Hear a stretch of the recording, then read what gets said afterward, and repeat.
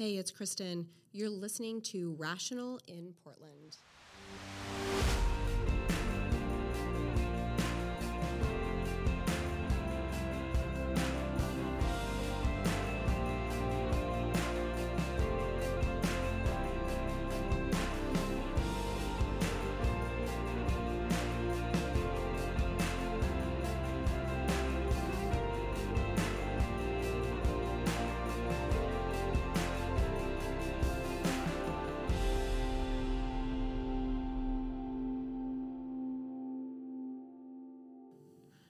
Welcome to Rational in Portland. We have a guest today who you're going to recognize her name because a lot of you voted for her. I voted for her.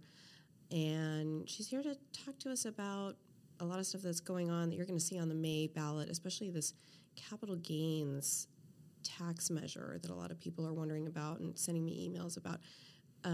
Please go ahead and introduce yourself and tell us why you're here. Great. Thanks, Kristen. Hi, everyone. I am Alisa Pyszka. I am president of Bridge Economic Development. And as Kristen mentioned, last year I ran against Lynn Peterson for Metro president. And boy, are we sorry you didn't win that. Well, thanks. I feel good. And many of you out there, thank you. It was a very positive experience. I will say, shout out to Portland Party and many supporters. It was a great experience. And I was also involved on the opposition campaign fighting against charter reform. But here, wanted to talk about, really kind of open up with an overview of economic development. That's my specialty. That's why I ran for Metro. And, talking to Kristen before this, I find many of my clients are cities and regions, and the fundamental foundational discussion of economic development is not well understood. So I'm also a professor at PSU. I teach graduate students, so I might go into professor mode here. But I think it's really important to understand these fundamentals before we go into to talk about these taxes. So it's not just ranting and raving about taxes, which is really boring and frustrating. Please, because I'd like to understand this myself. Okay, so the fundamentals. So when we talk about economic development, there's really two key terms that we need to understand. It's first traded sector businesses and local sector businesses. So traded sector businesses is what we usually focus on in economic development. So what they do is they are usually creating something, a good, a service that's sold outside the region. And so new money is coming into the region, and that money is going to those employees that work for the businesses. So think maybe it's a lumber mill, it's a software company, it's Dave's Killer Bread, it's Intel. Those are traded sector companies, and those employees make wages. Typically, we like traded sector businesses because they also get health benefits, 401ks, et cetera. They're solid jobs with a career ladder typically associated with it. Those people, you need them so that they can go support your local businesses. Your local businesses you see in every community. It's your bank, it's your dentist, it's your coffee shop, it's your bar. The local businesses make your community unique. They're also a great opportunity. Maybe you didn't get a 4-year degree, right? Maybe English isn't your second language. You can start a business in a local sector business. You can start a hair salon. You can start landscaping companies. You can start a restaurant. So from an equity standpoint, we also like local sector businesses because it's a great opportunity to build wealth, but it makes your community unique. But what's really critical, those local sector businesses need customers. That is what they need to survive, and your customers are coming from those traded sector businesses. So this is a very integrated ecosystem. You can't have one without the other. I guess if you want to look at it simplistically, I was thinking through a scenario. If you were to think about in the mid-1800s, right, you had gold miners going up to the rivers, streams, panning for gold. That's a traded sector company. They're extracting a resource, making money. They can make money all day. It's not very fun. They don't have a great quality of life. But luckily, along comes maybe a saloon, right? Some enterprising guy, typically a guy in the 1800s, opens a saloon. So that miner starts paying the saloon with his money. But think about the reverse. There's no way that saloon could just go set up shop by a river. They wouldn't make any money. They'd have no customers.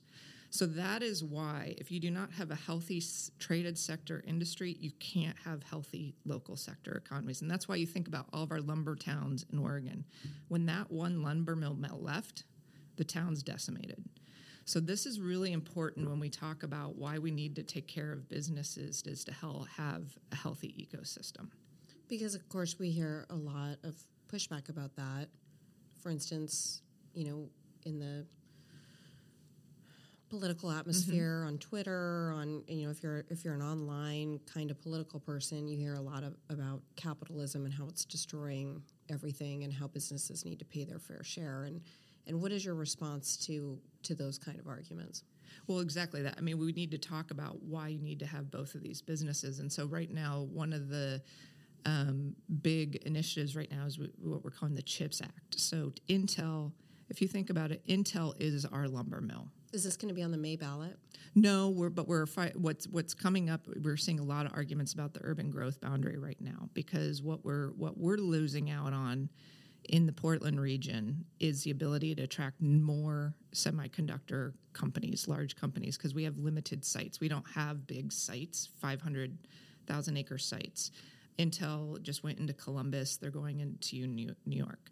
So to make ourselves competitive, we need those sites. And when we have our urban growth boundary, it's more challenging. So that's a big issue right now.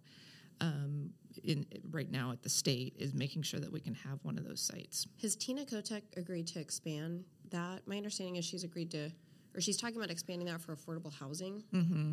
Yeah, we need to look at that as well. That's a whole nother discussion, supply and demand on our housing issue, and we could have a whole nother podcast on that one, Kristen. Right. We may need to have you come back. Yeah, and so where I would stand from an economic development standpoint is, yes, land is one component, but the other critical issues is, do we have the talent? Do we have the workforce? Are we training our workforce? And do we have a supportive business climate? Intel went to Columbus because the governor and a lot of constituents bent over backwards to make sure they were known, that they were welcome and appreciated. And you've got University of Ohio right there, one of the largest universities in the country, excellent workforce. Why didn't we do that? Why? Yeah. Where was Kate? Was this during Kate Brown's tenure? Correct. And this is, again, why I ran for Metro, because we have such from my observation, because I did the regional economic development strategy for the Portland region 2 years ago.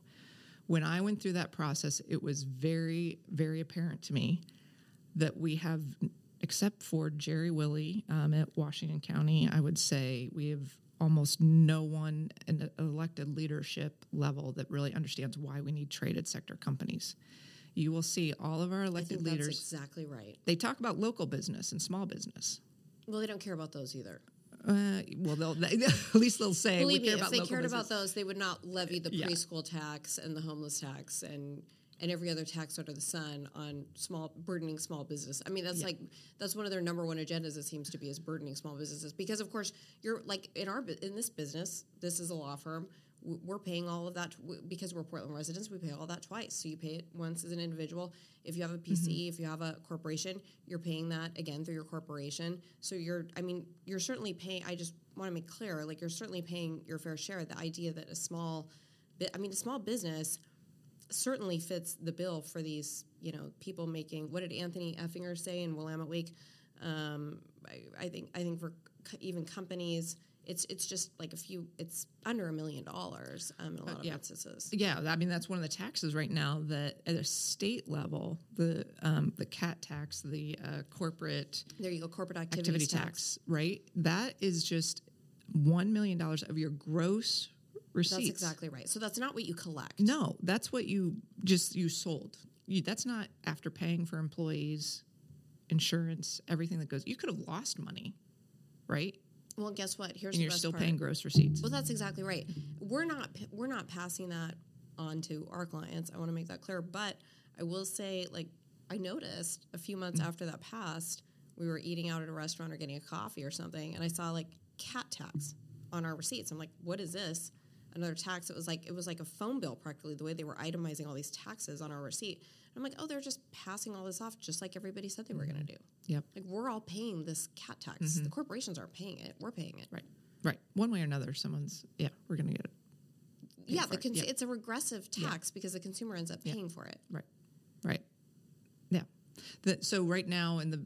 Did you see that coming? You must have seen that coming because you understand That one, no. I mean, and this is part of the discussion and what we need to be aware of. I think it's all within the last 5 years. I think that's what's so overwhelming, and we have just stacked all of these different taxes from a state level, a regional level, a county level, and a local level. And we just keep saying yes over and over. And I think now we have just hit the wall. It's all come to bear in terms of what we've done. And so I think that's why it's getting so much attention right now. So I think what I got the red flag when I was doing the regional economic development strategy and Metro's transportation tax was coming out. That one did not pass only because Nike, Intel, and so many businesses came together and raised about over $2 million to fight that one. That would have been another income tax, a payroll tax across the region, but we didn't pass that one. When that was coming, that's when I started looking at this and saying, what is going on? Because from an economic development standpoint, typically, we can talk about taxes, but it's not really a factor. It's really, do you have the talent and other businesses there to succeed? But what's happened is, one, the amount of taxes, and we're not getting a return on the investment. That's what's so frustrating for so many of the business leaders. When I talk to the business leaders, they're okay with the income tax, paying for preschool for all, paying for homeless services, if we saw results. If it's really for all, and if homeless are really getting off the streets, none of which is occurring. Yep. Yeah, no, I think everybody around here is willing to open up their pocketbook for any kind of result whatsoever. It's just these people don't know how to run programs. Right, and I think that's a frustration. And so when we get to this level of the taxes, and so we can talk about that a little bit more, you could be like, well, why do I care? I think why we need to care is right now we're facing almost 40%, 30% vacancy rate. At least we know that, 30% vacancy rate in downtown. Commercial. For the commercial office buildings. So when you layer on this tax rate, who's going to come and lease in the city of Portland, right? And so what we're talking about, there's two different... For what? I mean, I don't know what you experienced. I ask guests usually when they come on what they experience getting here, because it's really a trip just to get here, especially if you don't come into downtown a lot. You probably do. But for my guests who don't come into downtown a lot, it's kind of a trip to just get into the building, because you have to navigate. You're usually navigating around tents, bodies, people smoking off foil, just even if you parked a block away. Yeah. And this is 10th and Taylor, like we're right next door to the Central Library, where people should be taking their children and reading to them. And I mean, I don't know if you saw any of that. I don't know if that 10 is still right outside the bridal store down there. But no, that wasn't there. Okay, well, I'm sure they're finally happy that was removed. That's been there for a week. So there's a bridal store downstairs that's in a makeup place that is owned by a black woman. And I thought we were supposed to support black female-owned businesses. And my friend Catherine runs that cosmetic store, and she is contending with people smoking off of foil in her alcove, tents. She has had a tent kitty corner from her beauty business, and this poor bridal place is at a tent right outside of them. So they were next door to her for close to a week now. I mean, who is going to traverse a tent in order to try on a $5,700 gown or some makeup? Yeah. Oh, I know. When I was camping, the horror stories I heard from the businesses down here. I mean, the wine shop left, right? Because that's exactly the scenario on a microcosm here, right? Your local businesses, the wine shop left because all of the businesses weren't here. Your traded sector businesses here, right? The lawyers that are selling services or software people selling software, bringing in money. Yeah. They're not going to the local businesses. That's the exact dynamic we're talking about. Well, they're not coming into work. No, they're not. And so this is a whole new realm we need to be thinking about. We're entering in a whole new world with these, typically the white-collar jobs, right? Higher-paying jobs are remote work. The city's not coming into work. Right. I mean, that's part of our problem. What happened to be here for Portland? What happened to travel Portland? What happened to all these initiatives we're funding to get people downtown? We can't even get our damn employees to come downtown. And I think that's... How are we supposed to expect the public to come downtown when the employees won't come? And we need to be thinking, what I would argue. I don't want to venture away from your points, but I'm just no, it's you're true. sending me. You're sending me right now. No, I think this is a whole nother issue. And again, I talked about when I was running, and I'm president of the board for CREW, Commercial Real Estate Women, right now, and we have a forecast breakfast every year, and we had it in January, and we had a guy, fabulous presenter, John Chang. He's from Marcus Millichap. He's out of Arizona, but he leads real estate research across the country. And he grew up here. He grew up in Laurelhurst. And he came and we had dinner before, and he pretty much made these remarks at the breakfast. He was like, "What has happened to this city?" This is what he said, and I absolutely agree. We have no vision right now. Right? Yeah, we have that's no vision. And so if remote work has shifted the paradigm, where are we going to go? We used to be, that's why, I know you sometimes frustrated with Metro, but I think as a regional government, we could be incredible. Because when you think about economies, natural systems, transportation, they all function on a regional level. They don't function only in the city of Tigard, only in Gresham, only in the city. So it could be an incredibly powerful resource. But what it's done, the culture there has gone back to, well, let the cities figure it out. That's not a vision. Right. That's not a direction. And then I kind of go, well, then why do we need Metro? Right. And that's a fair question. What are we paying you people for? Right. And why are you levying these burdensome taxes on us and keep just absolutely killing us with all these non-functional programs that you want funded to the hilt? And there's we're looking around and they're not doing anything. They're just finger pointing. Yeah. So I think, the challenge in coming out of this, and so lessons learned, I think this isn't fun because I know the world is crazy right now. We all have a lot going on, but we need to take back some of this burden of educating ourselves. That's what you're doing with this podcast. Hopefully that's what we can talk about. And I think that's what's really kind of the lessons learned with all of these initiatives and these measures we're passing for these taxes. And, I really want to talk about the questions I'm going to be asking myself going forward is we need to be asking first of all, how are these going to be implemented? Because what I have found so much within all of these measures, they're really good at vague language. Like, look at the homeless bond we all voted for. I was just thinking about that. The Oregonian said, don't vote for this. Mm-hmm. Because it is so vague. Mm-hmm. We don't know what... They said the same... They may have said the same thing about preschool. They definitely warned about it. Yeah. They were like, look, there's no curriculum standards here. Why are they being paid so much? This should be a federal program. This doesn't, we already have the state program. We already have Head Start. Mm-hmm. The state program is called Preschool Promise. That is a debacle in and of itself. That's hundreds of millions of dollars, is my understanding, that are going nowhere. Mm-hmm. Right. It's not being used for preschool. I don't know what's happening with it, but that's a major. The newspaper's been shining a light on it, and nobody's responding to it. COTEC's not talking about it. The legislature's not talking about it.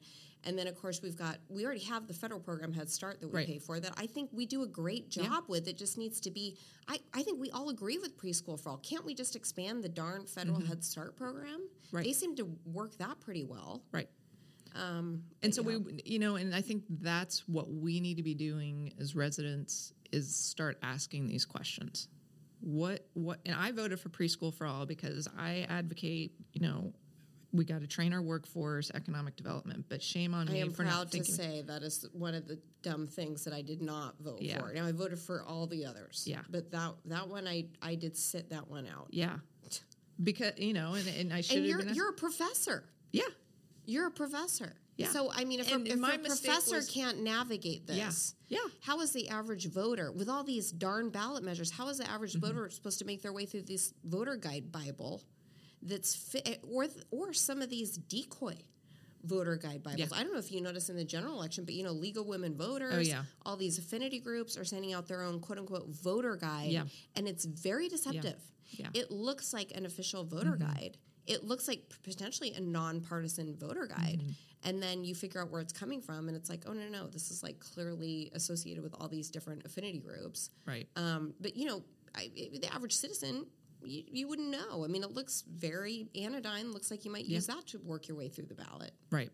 Which is the other point. I think we really need to start looking into who is funding these initiatives. So I think Measure 110 is a really good example. That was a Trojan horse. That's one of the stupid things I voted for. Oh, I did too, because I thought, okay, and this is what you do if you do it vague enough. I mean, this is what happened with the homeless bomb. Well, of course they're going to get people into shelters and immediately off the street because they're struggling. We didn't know it was going to be for more housing, right? Right. So Measure 110, when you look into that, when you look at the people who are fighting against it, Mike Marshall with Oregon Recover says it was never designed to promote access to treatment. We were going to be using marijuana dollars to match Medicaid, which you can't do. Right? You can't do that. That's illegal federally. So it would have again, what are the details? And then when you look at who was advocating for it, it was Drug Policy Alliance, invested $3.2 million in the measure. And all they advocate for is decriminalizing drugs. Would we have just voted to decriminalize drugs? Probably not. The point is, if you're for decriminalizing drugs, okay, but just be aware of that, right? I think we all need to become much more, and this is a burden, what are we really voting on here? So I think that's the other message with all of these tax measures that are coming forward. And the other, How do we do that, though? What do we teach us? Like, I get my ballot and I get my voter guide. How do I educate myself about what the hell is going on around here? I would say, to your point of the Oregonian. Yeah.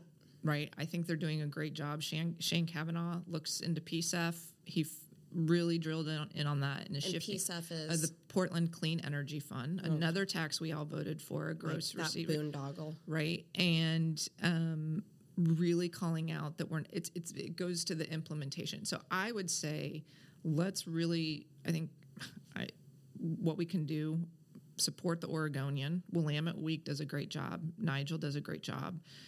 Read our local newspapers, really. They're doing some great reporting. That would be an easy first step, is don't just look at the voter guides. Don't just think this is really straightforward. Although, I don't know. I mean, we've got somebody who was on the Charter Commission who's got a standing column in the Oregonian. I mean, how far do we really go? Well, and, and they're, and I'll defend them, they're trying to give different perspectives, right? Because they're called out too conservative, right? So they're pulling in different voices. By Mercury readers. Yeah. I don't know anybody else who calls the Oregonian conservative. So it's like calling Tina Kotek a conservative. Right. So we, be aware. I think we just need to start realizing these issues are very complex. Do not think a simple answer is going to solve, and money alone is not going to solve. But that's what scares me. I think that's what scares me is that I've got this professor sitting across from me telling me this stuff is complex. If I'm an average person working, 9 to 8 to 6, I've got kids at home, I've got pets, I've got a spouse, or I'm divorced, even worse, I'm alone, doing a whole bunch of stuff extra. The last thing I'm going to be thinking about is my voter guide, and then how do I navigate that thing at the last minute? Right. And, and how do I read all these articles? Right. And understand them, And, I will also say, added to that, we both work with the Portland Party. I think they're doing a great job. They're sending out brief email blasts. Here's this event. That's where I send people to. Honestly, they're doing a great job. I mean, I applaud them. Grassroots, grounded people, just trying to educate people. And I'm not. This is hard. I get it. Exactly who you described. I don't know how we cut through, and that's the danger. It's all, that's why all of this is getting passed, because everyone is so distracted, overwhelmed, seems like a great idea, right? Oh, I'm sure. The other mistake, I'm sure they have this figured out, right? Preschool for All, I'm sure they know where they're going to put these, who the teachers are, exactly what the budget is, what they need. If there's going to be a curriculum, yeah. Mm-hmm. And we used to think that way. Like when we go back to Metro, like in 96, when they first came out with the park bond, it failed. Because people are like, what are you paying for? Like, we used to hold a standard and say, where are my tax dollars going? So they had to come back and be much more explicit. This is where we're investing. This is what we're doing. I mean, when I talk to people in Oklahoma City and, North Carolina, that's how you vote for a bond measure. It's very clear. Here's what I'm getting. Here's what I'm voting for. Here are these projects. If we can't explain what we're spending the money on, I'm going to say no. Isn't part of that ideology, though? I mean, aren't you talking about states where voters automatically are wary of taxes, whereas in our state, we hear the word tax and we think we have positive associations with it overwhelmingly. I mean, not everybody in the state. Portland's a blue dot in a red sea, but Portlanders, I think, have overwhelming positive associations with the word tax. I think they have. Is that changing? I hope it is. I think the danger of these also, what's happened is they've been crafted to seem as though they're hitting someone else. You're going for really rich people. Yeah. You're going really rich people. A gross receipt tax, a sales tax on Walmart. Right. These are being that it turns out you're going to pay for. Right. One way or another. What they don't understand, what they may now understand now that Anthony Effinger, now that his article has come out, now that Multnomah County's asking for they've got their hands out and they're levying, Sharon Myron got everybody to reverse that penalty, but, Multnomah County had their hands out, like, where's our preschool tax? And everybody went, wait a minute, what do I owe? What do I owe on that? In addition to this homelessness thing, and as Anthony Effinger wrote in Willamette Week in that They Left article, that cover story, he said if you're making $125,000 a year or more as an individual, and that would be a lot of state workers, $250,000 or more as a married couple. He said you're paying the same amount as a New Yorker making $25 million or more. Those people are currently the highest taxed in the country. But he said, given how low our threshold is for these quote unquote rich taxes, at $125,000, we really have the highest tax burden in the country, because look at the amount of people paying this. Right. They're paying the highest rate in the country. For what? Right. Individual income tax highest rate in the city of Portland. So I wonder if it is starting to sink in at a lot of these more. I think most people would look around and not call $125,000 gross rich, because you're not keeping all that. So I think a lot of people would look around and say, I don't know that that's a rich, quote unquote, rich person. And it falls on a lot of people that I think did not expect to pay that tax. Right. And so now what we're going back to is this issue of trade. So those are typically your business leaders, business owners, right? And so that's their individual tax. And then we have if you were to look at what are the business taxes, right? Yeah, talk about that, because I think there are a lot of people who are not in the private sector and they truly believe, especially in Portland, because I think in Portland, a lot of these private sector people are moving away. A lot of these businesses are moving away. What do we have left? We've got nonprofits and government workers. And I think if you're part of a nonprofit or a government worker, this is the city for you. I think there may be a lot of those people listening saying, well, wait a minute, these private corporations, they're not paying their fair share. So tell us about what these taxes are, because I think we're reading that, in fact, in Oregon and in Portland, we might have low corporate taxes. No, so just came out, Ernst & Young, October 2022, commissioned by the Oregon Business and Industry Council. So effectively, to be, so many different taxes. If we look at sales tax versus property tax, income tax, what are we all paying? So they just do an effective business tax rate. Where you are now in the city of Portland, so when you look at state and local taxes, it's about 5.4% is your effective business tax rate. California is at 5.1. So there's our data that point. Says it all. And the U.S. average is about 5.0. So that's Uber, that's Twitter, that's what they're paying. Yeah. And we're paying more than that. Yeah. And that applies to all businesses. That's local. That's in the city of Portland. Right. So that applies to the cosmetics company downstairs. That's your business. The bridal company. Yeah. That applied to poor Margulies Jewelers that, of course, went out of business. That building's still vacant on Broadway. Right. Your effective rate. So why? So the question has now become. So they're all paying a bigger rate than like the Ubers, the Twitters, like all these California companies. The effective business, right?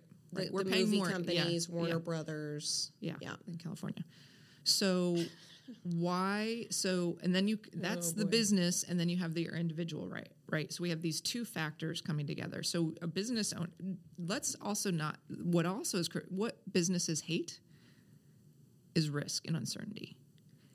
If we just keep stacking these taxes with initiatives, who knows what this rate is going to go to? There's nothing checking. There's no check and balance. There's no check and balance. Right. So why would you? No one's going to come. That's a little aggressive. Some people may choose not to come. It's going to be a deterrent, right? When we're competing, I think it already is. But yeah. Mm-hmm. Not to mention what I'm hearing from accounting firms. Their consulting firms. The consulting line that's booming is, do I move to Bend, Vancouver, Washington, or Lake Oswego? That's exactly right. So we've created this situation. Again, remember those traded sector companies. If we don't have those, your makeup store downstairs doesn't have people coming in and buying the product. Our local businesses will suffer. But remind us why we care about that. Like let's say I'm a nonprofit person. I'm a government worker. I think businesses are... they're a little evil. They're just for the dollar. They might exploit their workers. I'm concerned about that. I mean, remind me why I care about these businesses. If you're a government worker, your golden goose is leaving. Your tax revenue goes down. So you might lose your job. Your program might not get funded.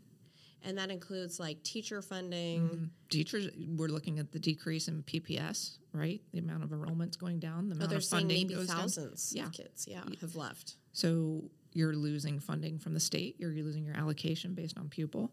So, so if you're a government employee, if you lose business,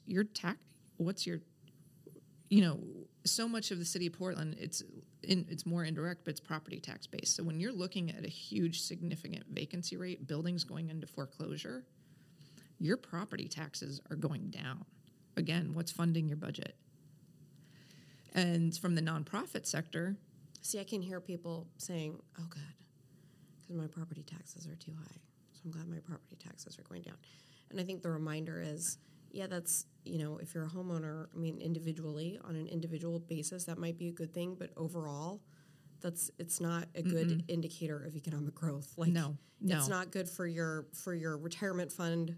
It's not good for everything else that's going on in the world. No. It's not good for the schools. It's not good for these programs. It's not good for these homeless programs you want funded. If your property taxes are going down, your value's going down. Well, that too. Right. That means your equity's going down. Right. You're going to sell for a lot less. Yeah. So, which gets us to that capital gains tax. We'll have to talk about that. So remember 2008, everybody. Yeah. Remember 2008 when your property taxes went down and they factored that in. That was the one piece of relief that you had, because if you were selling your house, you were looking around at the market and realizing that had bottomed out and that you were going to sell for bottom dollar on that. If you had to sell and move for whatever reason, if you had to leave a neighborhood or go into a different district or whatever you needed to do, there are a lot of us who have moved quadrants in Portland. I was unfortunately one of them at that time. You sold at the bottom of the market. So you don't want to be in that. You don't want things to be in that position. Now there is a middle ground. You also don't want everything to be sky high. That has its own problems, and we're always talking about that. But we never talk about these other problems. Right. Well, and I will say so based on these initiatives back in the 90s, we had the reverse problem. With Bill Sizemore came in, we capped, right? We only increased property tax by 3%. That's right. Right?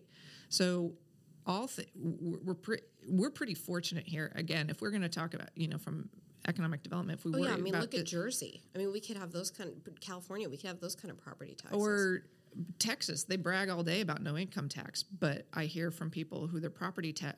In some cities, Austin is very high. Austin is very high. They can't live there anymore. So all things being equal, pretty fortunate on the property taxes.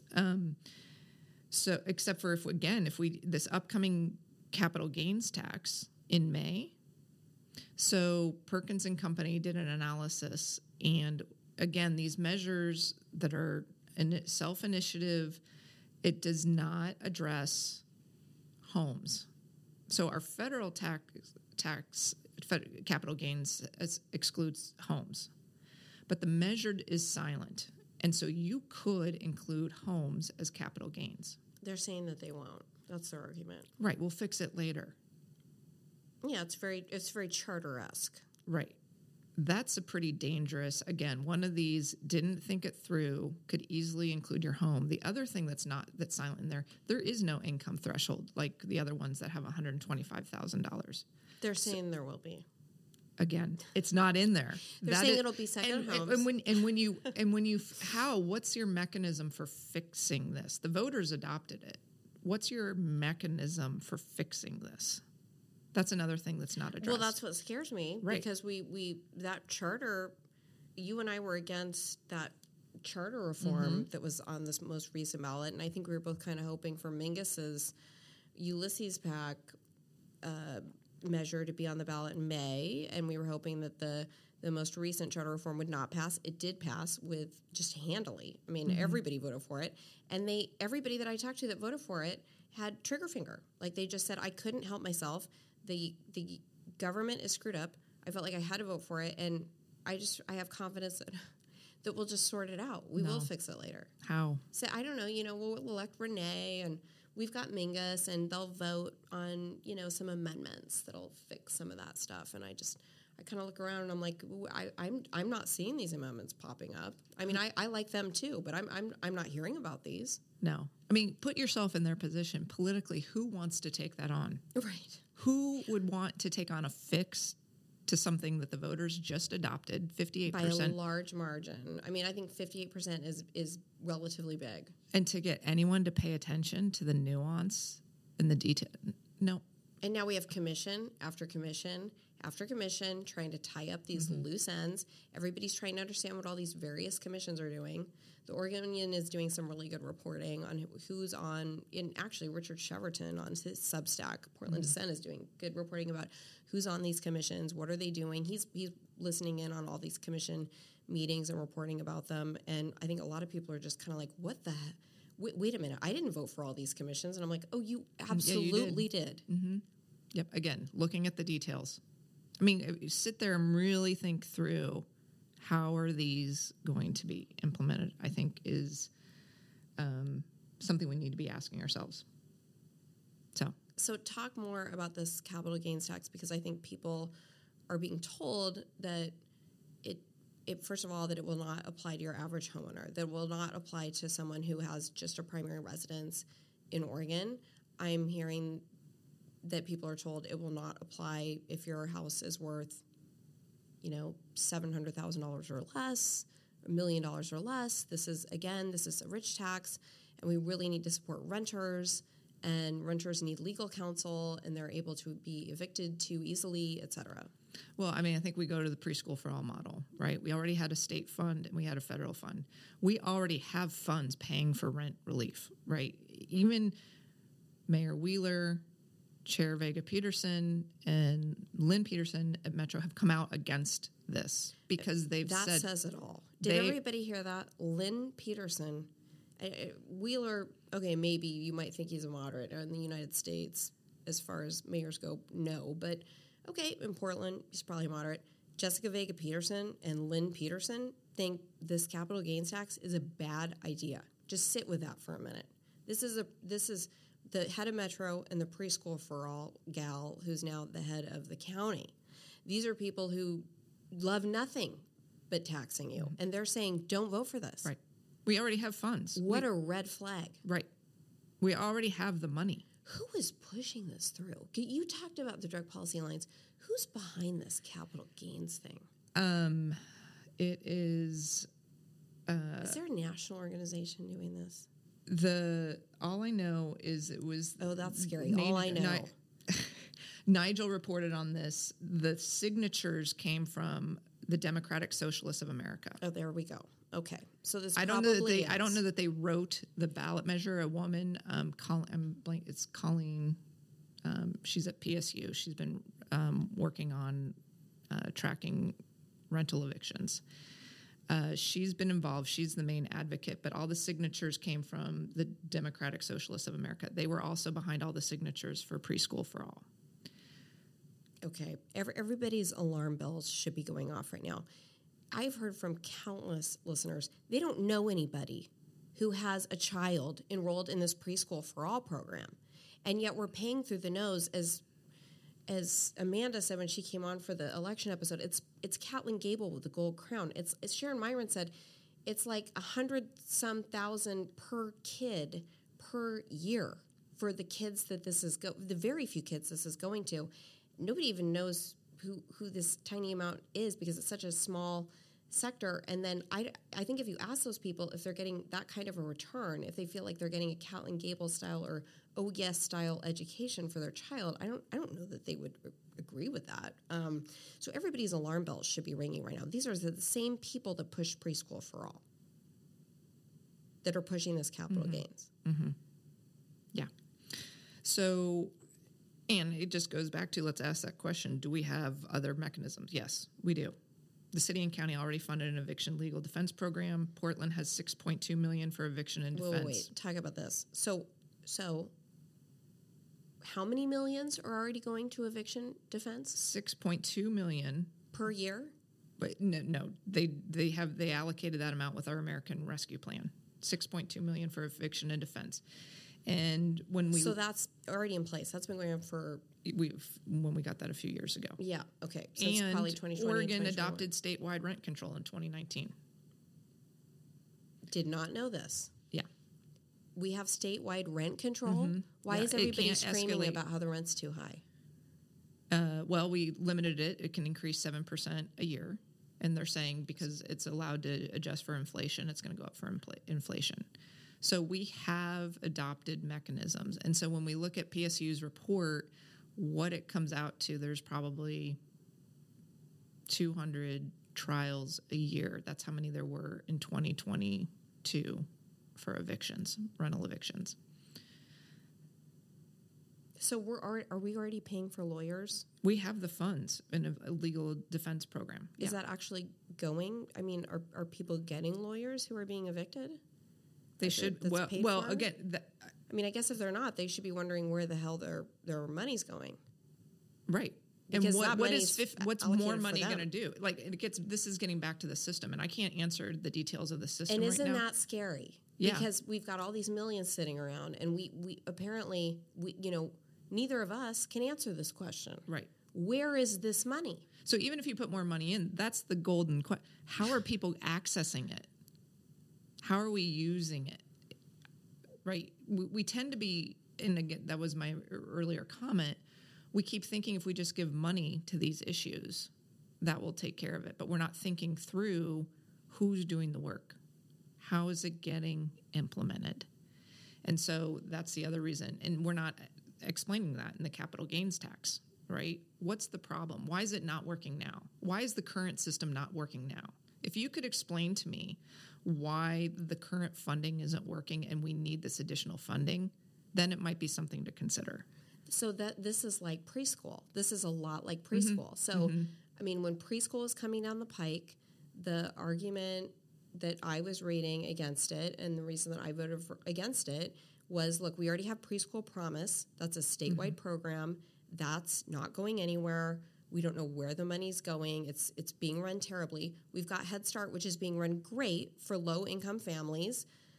Multnomah County is telling us, now this was under Deb Kofori, and Jessica Vega-Peterson was championing it. She's now our chair, of course.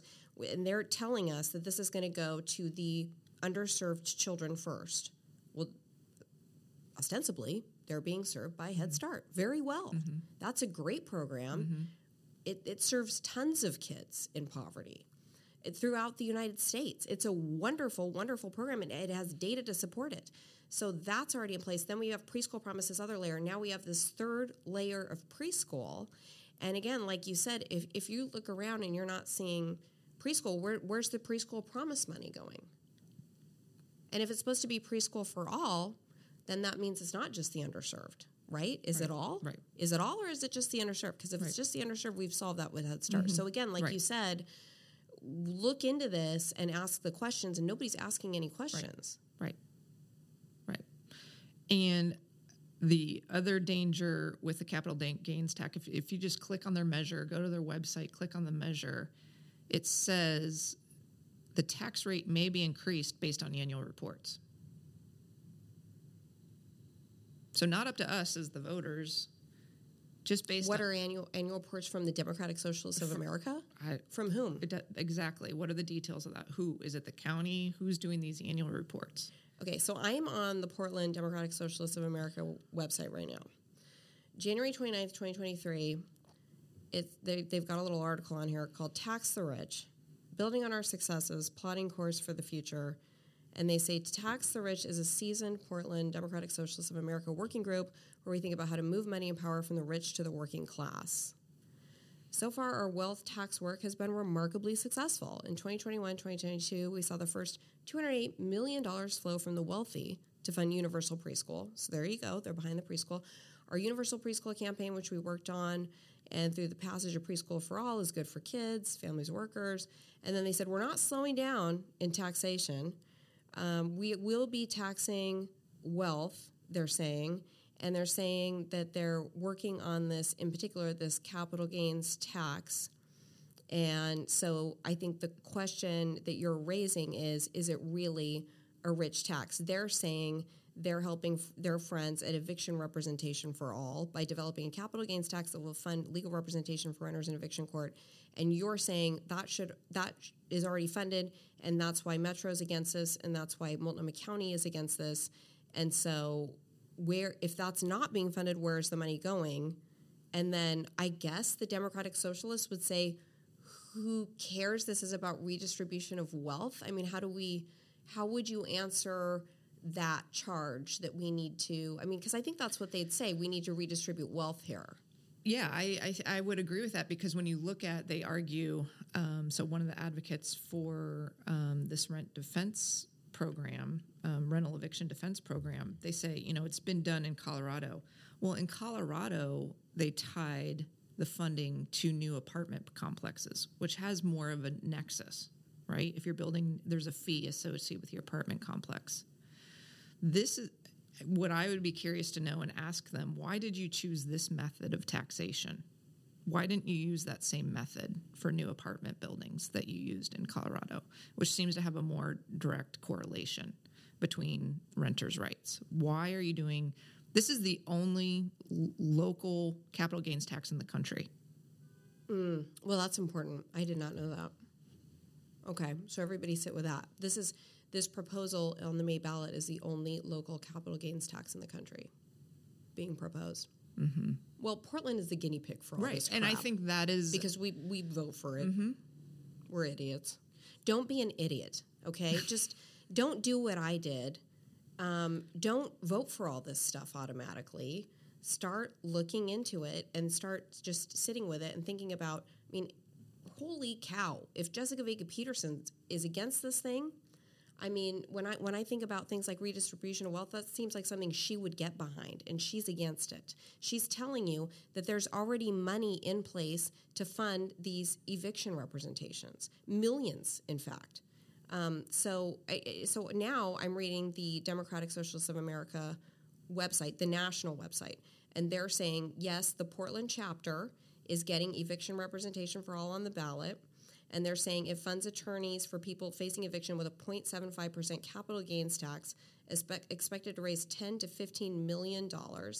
They're also creating a tenants resource office of the county government. So, your money will also be going to fund a new layer of county government called the Tenants Resource Office that's responsible for all sorts of things. So that's going to fund a new arm of government. And Jessica Vega Peterson is your county chair telling you to vote against this. Mm-hmm. I think it is amazing that she came out against this, because I would have bet $1 million that she was for it. Right. So if you voted for Jessica Vega Peterson and you're a progressive person, she's telling you don't vote for this capital gains tax. Lynn Peterson, very progressive person. If you voted for Lynn Peterson for Metro, she's telling you do not vote for this capital gains tax. Tell your friends, tell your neighbors, tell your relatives. These are the people coming out against this. You would think that the county would be for this, another county arm of government. yay. I mean, more people as part of our fiefdom. And she's saying, no, don't vote for this. I think that's a big deal. Yeah. Okay, so thank you for again, that. And again, back to this perspective, if we're trying to keep our economic base, I think that does tell you a lot right there that those people are against it. If we bring this in yet again, we're just signaling to everyone we vote yes to every tax. What about the argument? There may be some people out there listening saying, look, I'm a socialist. I do believe in the redistribution of wealth. I do believe, I've read the data. After you make, I don't know, what is it, $150,000 a year? I don't even remember what it is, but there's some data that says you don't get happier beyond that because, if the water heater goes out or if your iPhone breaks, it doesn't ruin your life, right? Mm-hmm. So there is a way in which money makes you happy, but beyond that, the data says it doesn't really. And so if I'm one of the Democratic Socialists, I might say, well, look, a lot of these people, they should redistribute their wealth because we do have poor and struggling people. We've got a lot of single moms working 5 jobs out there. Oregon is not a rich state. Portland is not a rich city. Mm-hmm. I mean, that's part of the mm-hmm. issue here. We don't have a lot of money to fund this mm-hmm. thing. And so it's an argument against it. But they would also probably say, yeah, it's not a rich city. And we have a lot of people out there that are really struggling that could use this redistribution. I mean, what would you say to that? When you've chased away those people that make the income to redistribute, what are you going to redistribute? Yeah, I mean, at some point, it's a conservative trope, but it's coming true in Portland that at some point you really do run out of other people's money. I mean, we've seen, I don't want to be too hyperbolic. It's not trickling down either. It's not getting to poor people. No. I don't see poor people doing better with these taxes. Does anybody else? I only see things getting worse. Mm-hmm. I don't know how they think this is going to it's not I would say it's not redistributing wealth. No, it is not. It's sending money to the county into nowhere, into an abyss. And what's happening is the county and the city and the government entities are just distributing it back to nonprofits. Say more about that. So what's happening is my core frustration is, again, this implementation. So we have these grand concepts, right, of preschool for all. So the county gets the money, but it's up to the schools. There's a pilot program right now with the Montessori. They have to implement it. They're struggling with implementing it. If we look at the homeless bond, we're handing out money. It comes to the counties and they're giving it to the nonprofits. They're the ones responsible. So what the point is, we have no accountability. How do we go back and make sure that we're actually implementing this funding? And so I know you've had, so more specifically, you had Kevin Dahlgren on here, right? Kevin works for City of Gresham in terms of providing homeless services. Right. I know that Happy Valley has their code enforcement people talking to the people who are homeless. We do not have that in the city of Portland, right? We're distributing that out to nonprofits. Who do we call? I know why Gresham's in 6SL. You call Kevin, right? There's a person at the city. Well, no, but people in the city of Gresham, right? They know I'm going to call the city. I live in the city of Gresham. I want a SAS Portland person. Residents also call Kevin because we don't know who else to call. And that, again, it goes back to this core issue of, and he'll tell you, and talking to him again, it's him out there talking to people, getting them the services we need. I've never seen anyone walking around in a green vest that says City of Portland, talking to the people who are unsheltered on the streets. I guess what they would say is, well, Portland Street Response is a government-funded arm, and then CHAT, which I just learned existed this year. I was this years old when I learned that CHAT exists. Like community health treatment, that's apparently also a governmental arm. And I guess they would say they're not nonprofits. They're both governmental arms that directly interface with, they will argue that they do interface with homeless people. And I was at an event a few weeks ago, and Commissioner Gonzalez said Portland Street Response is now actually helping people get to those services. So they pick them up and they actually take them to the services, and they're more engaged. So that is shifting. But that just happened a few months ago. because Although that's under there's him. no like separate tax, as far as I know, to pay for street response. That's just like part of the fire budget. So where is the homeless? I mean, you ran for Metro. Mm-hmm. Where is that home? And I asked Terry this, and she said, that's my problem. I can't tell you where the homeless tax money is going. That's why I'm running for Metro. Mm-hmm. Why did you run for Metro? And can you tell me where the homeless tax money is going? No, I mean, well, again, thank you, Nigel, for your reporting. Apparently, Washington County, Clackamas County spent 100% of their budget. Multnomah County only spent half of their budget. So is there money sitting in a bank somewhere? It's sitting there. Do we know this, or is it gone? Do we know it's sitting in a bank? Oh, it's accruing. They didn't spend it. It was allocated, and they haven't spent it, so it'll roll over, presumably. Why haven't we spent it? It wasn't clear I mean, I in don't the know article. that I want them to spend it, but It wasn't clear in the staffing was what I gathered from the article.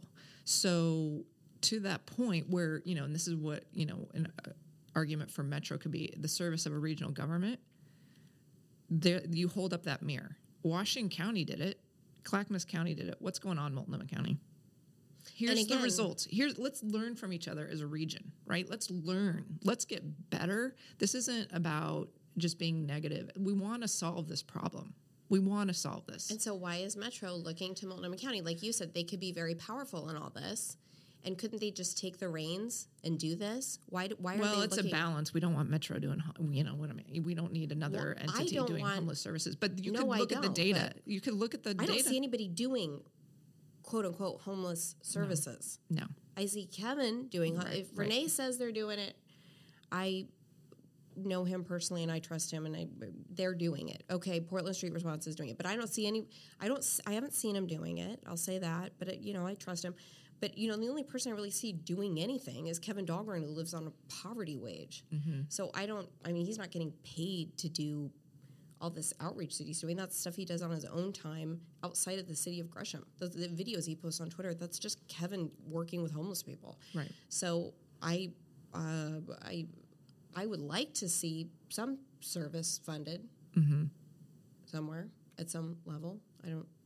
You're right. We need people out doing the work, right? We can't just fund an organization.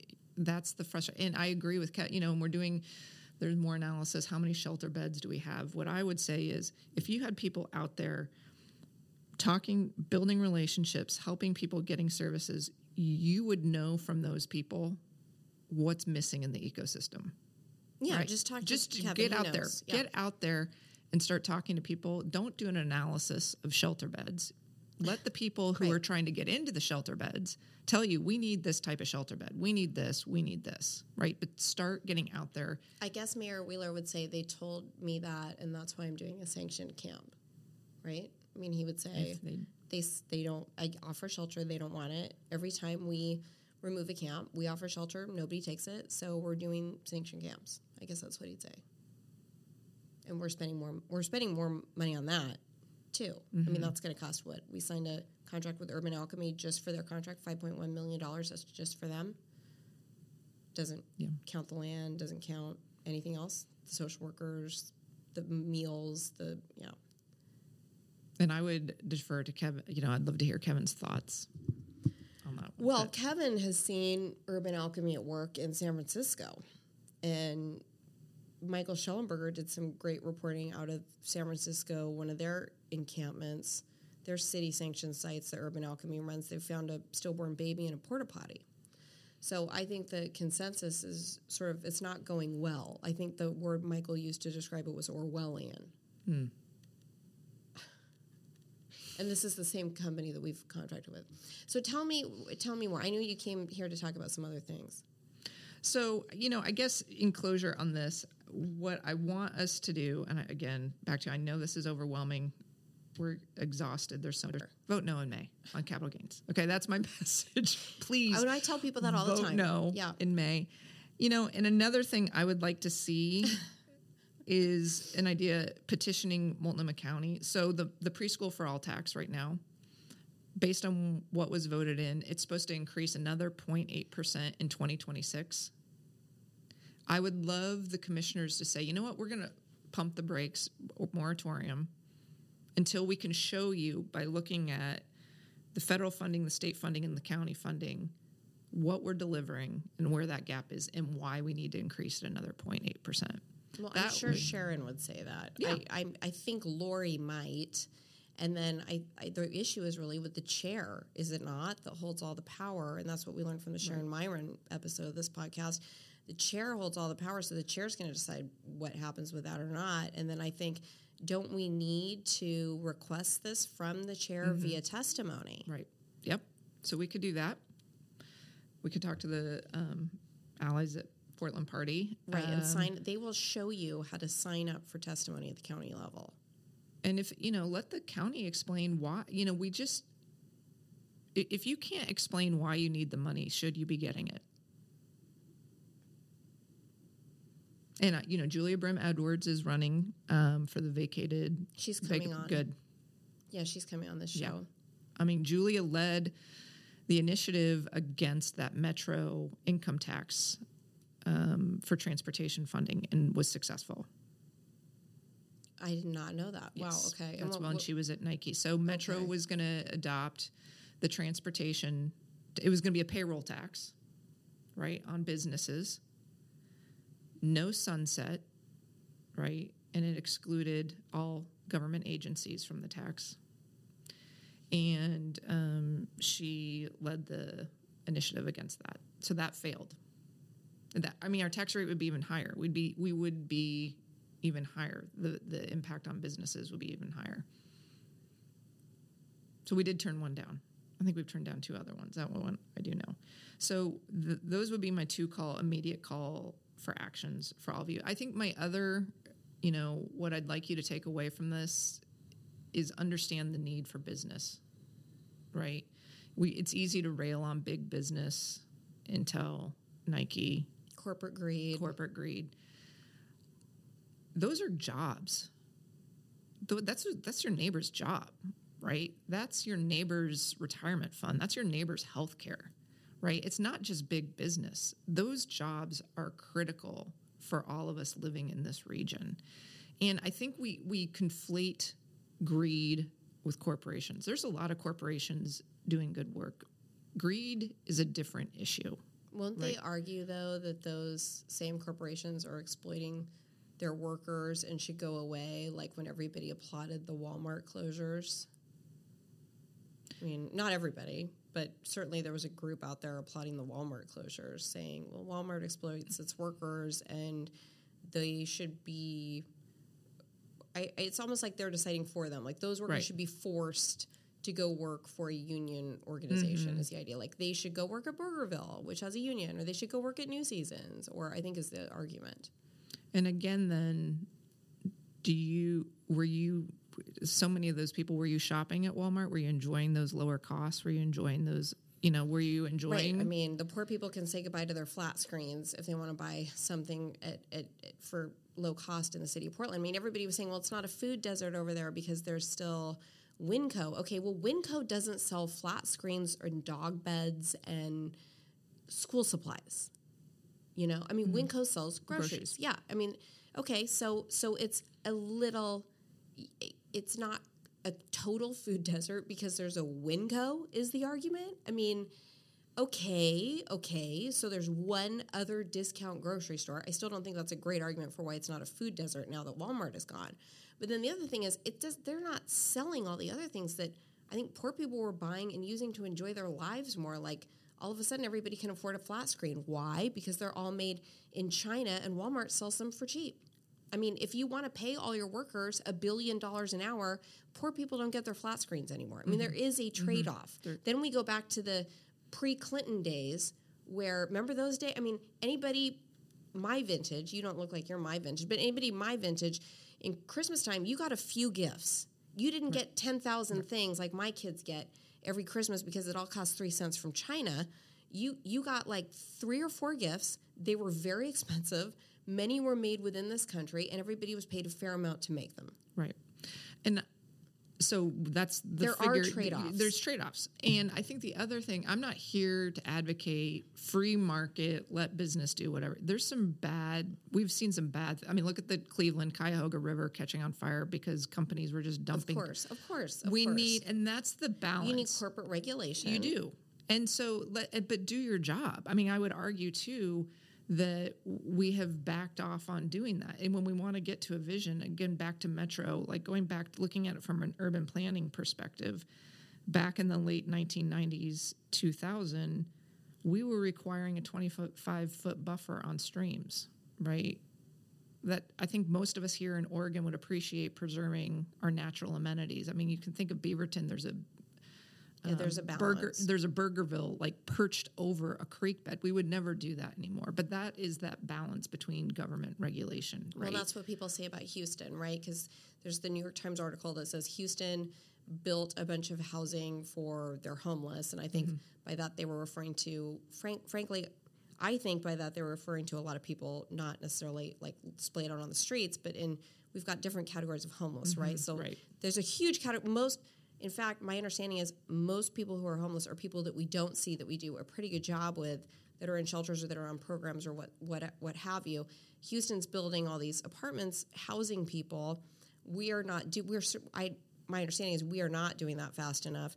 And one of the arguments is urban growth boundary. But then on the other hand, Houston is overbuilt. Houston has destroyed their environment. Right. So we really need a balance with that. How do we? What do you have any understanding of what the balance is with that? Because I know COTEC is even saying, let's expand the boundary, let's build. And then how are the environmentalists responding to that? And again, at my heart, I'm a planner. So I came here because we have an urban growth boundary. I grew up in Kansas City in the Midwest. I watch sprawl. We do not need that, especially now when we're talking about climate change, losing water. Are you kidding me? Why would we keep sprawling? More pavement, so forth. Anyway. So what I would argue, though, we used to do a great job here in the city of Portland.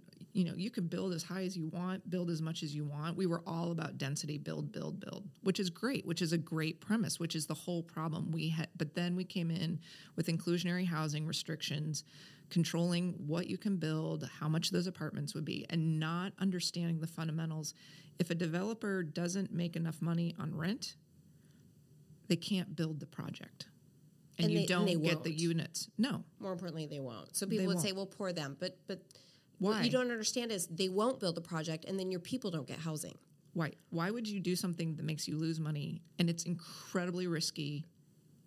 It's incredibly challenging. You go build a building then. If you say poor them, you go try building a building. It is a very intense, complex, risky, stressful endeavor. So we need to work with the private sector and listen to them when they say it doesn't work. We need to respect that. It's changing. I'm hearing that the planning department, it's shifting. They understand the other issue that's coming out from a lot of policymakers. It's called supply skepticism. They don't believe if you simply build more units, you'll at least hold. They don't understand the concept of supply and demand, right? If you have more supply, your costs at least steady or go down. It's fundamental, right, in the economic concept. That is not believed by a lot of the policymakers. They think if you bring in more market rate units, you're going to drive up all the costs, not thinking about if you didn't build those units, it's going to go even higher, right? So I think we're starting to realize, I'm hearing positive signs from the city that they're realizing, okay, maybe this isn't working. Maybe the private sector's right. We have to just build more units. Isn't there a difference, too, between just, quote-unquote, building units?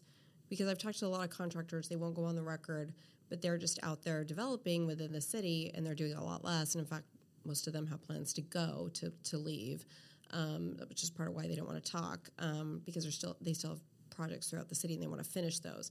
But they're saying, unless they get these government contracts, which they're saying are a total boondoggle, unless they get these government contracts, it's too cost prohibitive to build. Yeah, because there's too many restrictions. Yeah.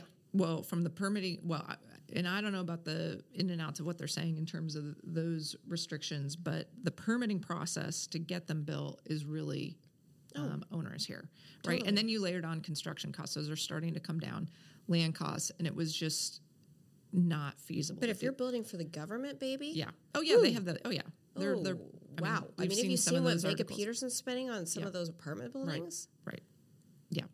I mean, it's incredible. The amount of money per square foot we're spending on those things.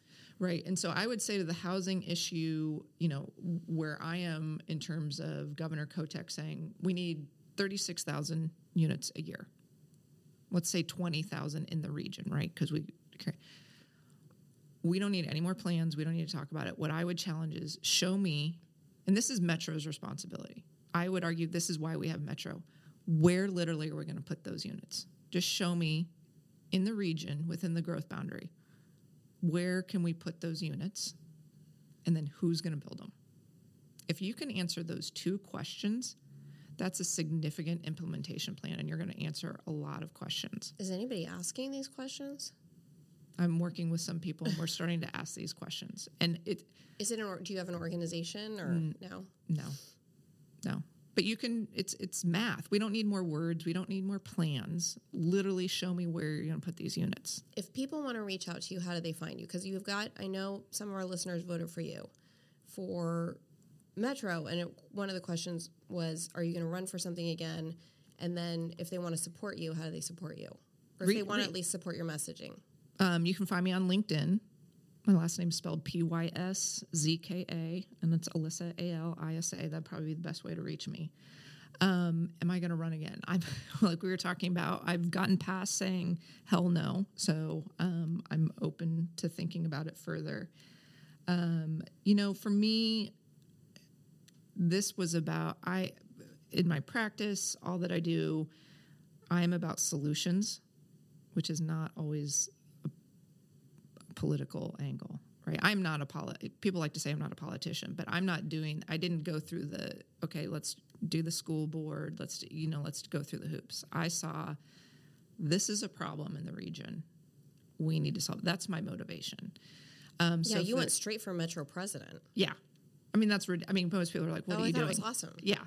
But that's also my skill set. Is urban planning, economic. That's where it's not the state, it's not the county, not the city necessarily. So that's real. And I moved, I was a geek and I moved here in 96. I would go to Metro council meetings, right?